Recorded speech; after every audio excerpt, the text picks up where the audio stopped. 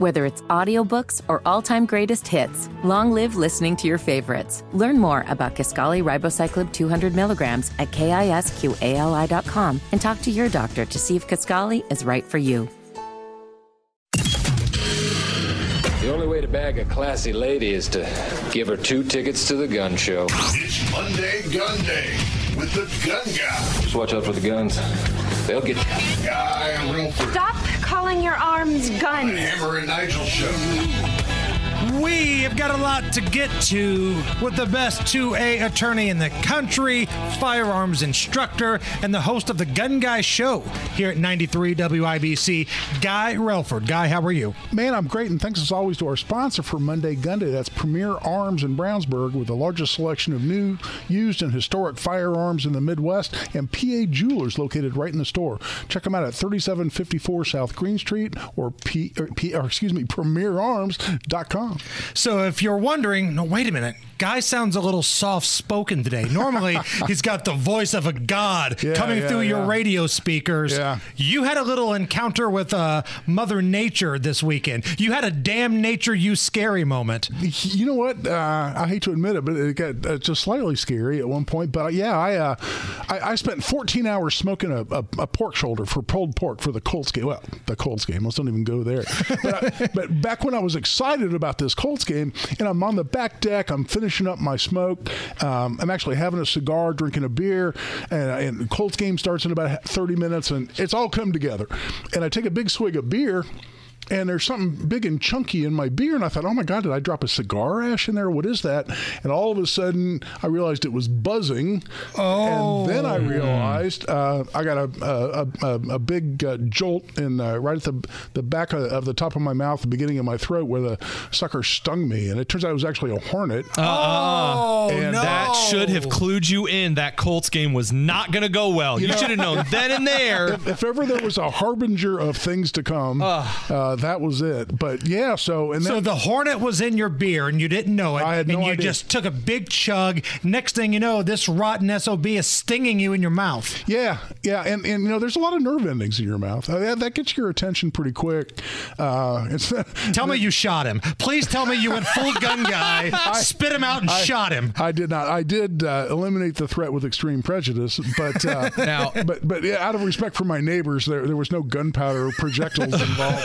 But then my lovely wife Julie, we got the tweezers and the flashlight out, and she was able to get the stinger out. Oh, that just sounds awful. Yeah. Now, I'm sure the top of the roof of your mouth is like 13 different colors, but I got to ask, what was the color of the hornet? Because as someone who hates hornets and wasps, I'm curious. Was it like yellow and black, like a yellow jacket? Yeah. In fact, I've had a couple of people describe it as I've talked about it with people on social media. They've said, I don't even know if there is such a thing. They talk about a yellow jacket wasp hornet or some crap like that. And they're like, it's like 3 different insects. Was it a murder hornet guy? But it was same colors. But it was black and yellow. No, they're out because it's fall. So all of the fruit right now is covered in those nasty yellow jackets because they can't do anything on their own. So they got to scavenge the fallen apples. So, they smelled the hops in his beer. Was it fruity beer, Guy? Were you enjoying a fruity beer? No, it was just boring Milk Ultra. That was a desperate yellow jacket, I tell you. Oh, that just sounds awful. So if you're wondering why Guy's a little soft-spoken today. Sounds like he's on NPR. Damn, nature, you scary. Yeah. But hey, my throat did not swell closed, and I ended up going to the walk-in place, and so no, I'm going to be good to go here sooner than later. All right, I'm going to play a piece of audio for you here, Guy. This is from a speech that your president, Joe Biden, did over the weekend, riling up the base about gun control. Who in God's name needs a weapon with 100 rounds in a chamber? The weapon's only meant for one thing, to kill people. So there's a lot to dissect in that very small soundbite there. Yeah. So 100 rounds in the chamber, and the old argument of who needs that much firepower, if, that did indeed exist. Yeah, well, I don't know. The answer to his question is, if I'm at a rave in Israel. Right. That's a pretty easy answer. Ask somebody in Israel why they would need enough firepower to kill multiple people. Well, exactly. And listen, and first of all, he's an idiot on a lot of different for a lot of different reasons. But when it comes to in the chamber, obviously he misspoke there, because you typically get one round in a chamber. It doesn't matter how many rounds you have in the magazine in a gun, whatever the ammunition supply system is. So he's just showing his ignorance to say, more than one round in a chamber. But the other issue is that, people who say things like, I hear this all the time. People say to me on social media, if you need more than 3 or 4 rounds to defend yourself, you're just a lousy shot and you shouldn't even own a gun. And I'll always say, what? I got a pretty good example to defeat that argument, which is, my client, Eli Dickin, down the Greenwood Park Mall. I've had SWAT team officers say that his marksmanship in that shooting was one of the most phenomenal things under duress, under stress that they've ever seen. And they can't believe that starting from 43 yards, he made 8 out of 10 shots. And his marksmanship was unbelievable. And most cops, most marksmen in this country couldn't have matched that. And that's with one guy. And he still took 10 shots with one guy. So don't tell me that, I'm a lousy shot, because you don't know how many threats. Last time I checked, there's a reason they call them home invasions.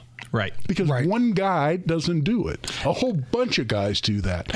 And by the way, handguns are notoriously bad fight stoppers. And so you typically have to shoot somebody more than once. Then there's multiple people. You know what? I'm going to have exactly as many rounds in my gun as I feel like I need, and Joe Biden can kiss my ass on that issue. And really, to piggyback off of that, I think I'd like to point everyone's attention again to the atrocities that happened in Israel over last week and the paragliders that were jumping in.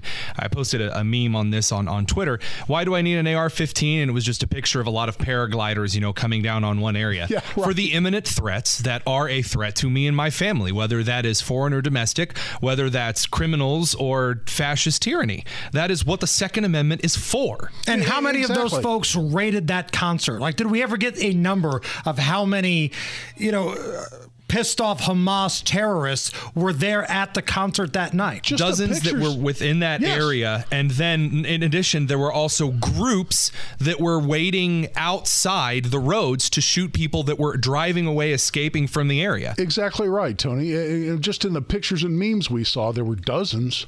And how soon we forget, how many months ago was it when Russia invaded Ukraine, and what did Ukraine do? They started passing out fully automatic AK-47s to the citizenry. Why? Because they're necessary for the security of a free state. That's language right out of the Second Amendment. It's the perfect example of exactly why we need those kinds of firearms, and the fact that our president is so clueless on that issue is certainly not a surprise. We've watched him be clueless on every issue now for over 2 years, but it's disheartening. It's not being able to read the room right now, because Tony and I were talking last week, even moms demand action haven't been as mouthy and as over the top as they normally have been, because they know right now that message is going to fall on deaf ears. The world just watched babies get beheaded, women get raped and dragged through the streets by terrorists going door to door doing home invasions. Yeah, you literally have a mob of Hamas terrorists trying to kick your door in. You're in there with your family. What kind of firearm would you like in that moment? Oh, wait a minute. That's also happening in London, where firearms are illegal to own. They're hunting down Jews and beating them senseless in their homes in London. It's happening in France. It's beginning to happen in Canada. Of course, a woman was just assaulted by a group in San Diego. I guess, how many punches are you supposed to be willing to take? How many kicks to the face while you're on the ground? How many stabs are you willing to take before you realize that maybe it is individuals owning firearms that's worth the safety of your family? And at the end of that soundbite, you hear Joe Biden go, "Those weapons are designed for one reason only, to kill people." Yeah. Yeah, that's the point. I love that. Yeah. They're just for hunting and self-defense. I don't want any muley-mouthed Republicans trying to rewrite the Constitution. The Constitution was written for a decentralized militia of responsible individuals who knew it was their job to protect themselves and their community. Exactly right. And the Supreme Court ruled exactly as such in 2008 in Heller versus D.C. Guy Relford with us. It's Monday, Gunday. November 7th. Why should this date on the calendar matter to those who believe in the Second Amendment? Yeah, this is going to be the oral argument in U.S. versus Rahimi, which is a case that's been accepted in the U.S. Supreme Court. And the issue before the court is whether or not the federal statute that says it's illegal for a person under a domestic violence order of protection to possess a firearm, whether that is constitutional or not. And the Fifth Circuit Court of Appeals out of Texas, as it's been doing a lot lately, found that law to be unconstitutional under this new test that the Supreme Court announced in the Bruin decision just last year, June of 2022, that says unless a law that implicates a constitutional right under the Second Amendment is supported by a long history and tradition of that regulation of the same nature of the Second Amendment in this country, and this goes back to the foundation, right? And this goes back to 1791 and the ratification. Unless there's a history and tradition of support for that particular type of restriction on Second Amendment rights, it's unconstitutional. The reason I'm so focused on this case, guys, is because Rahimi is not a good guy. Right. If you go through the history of this guy, he's had multiple domestic violence order of protections entered against him by multiple women. Yes, there are times when he, in fact, is documented he's been violent.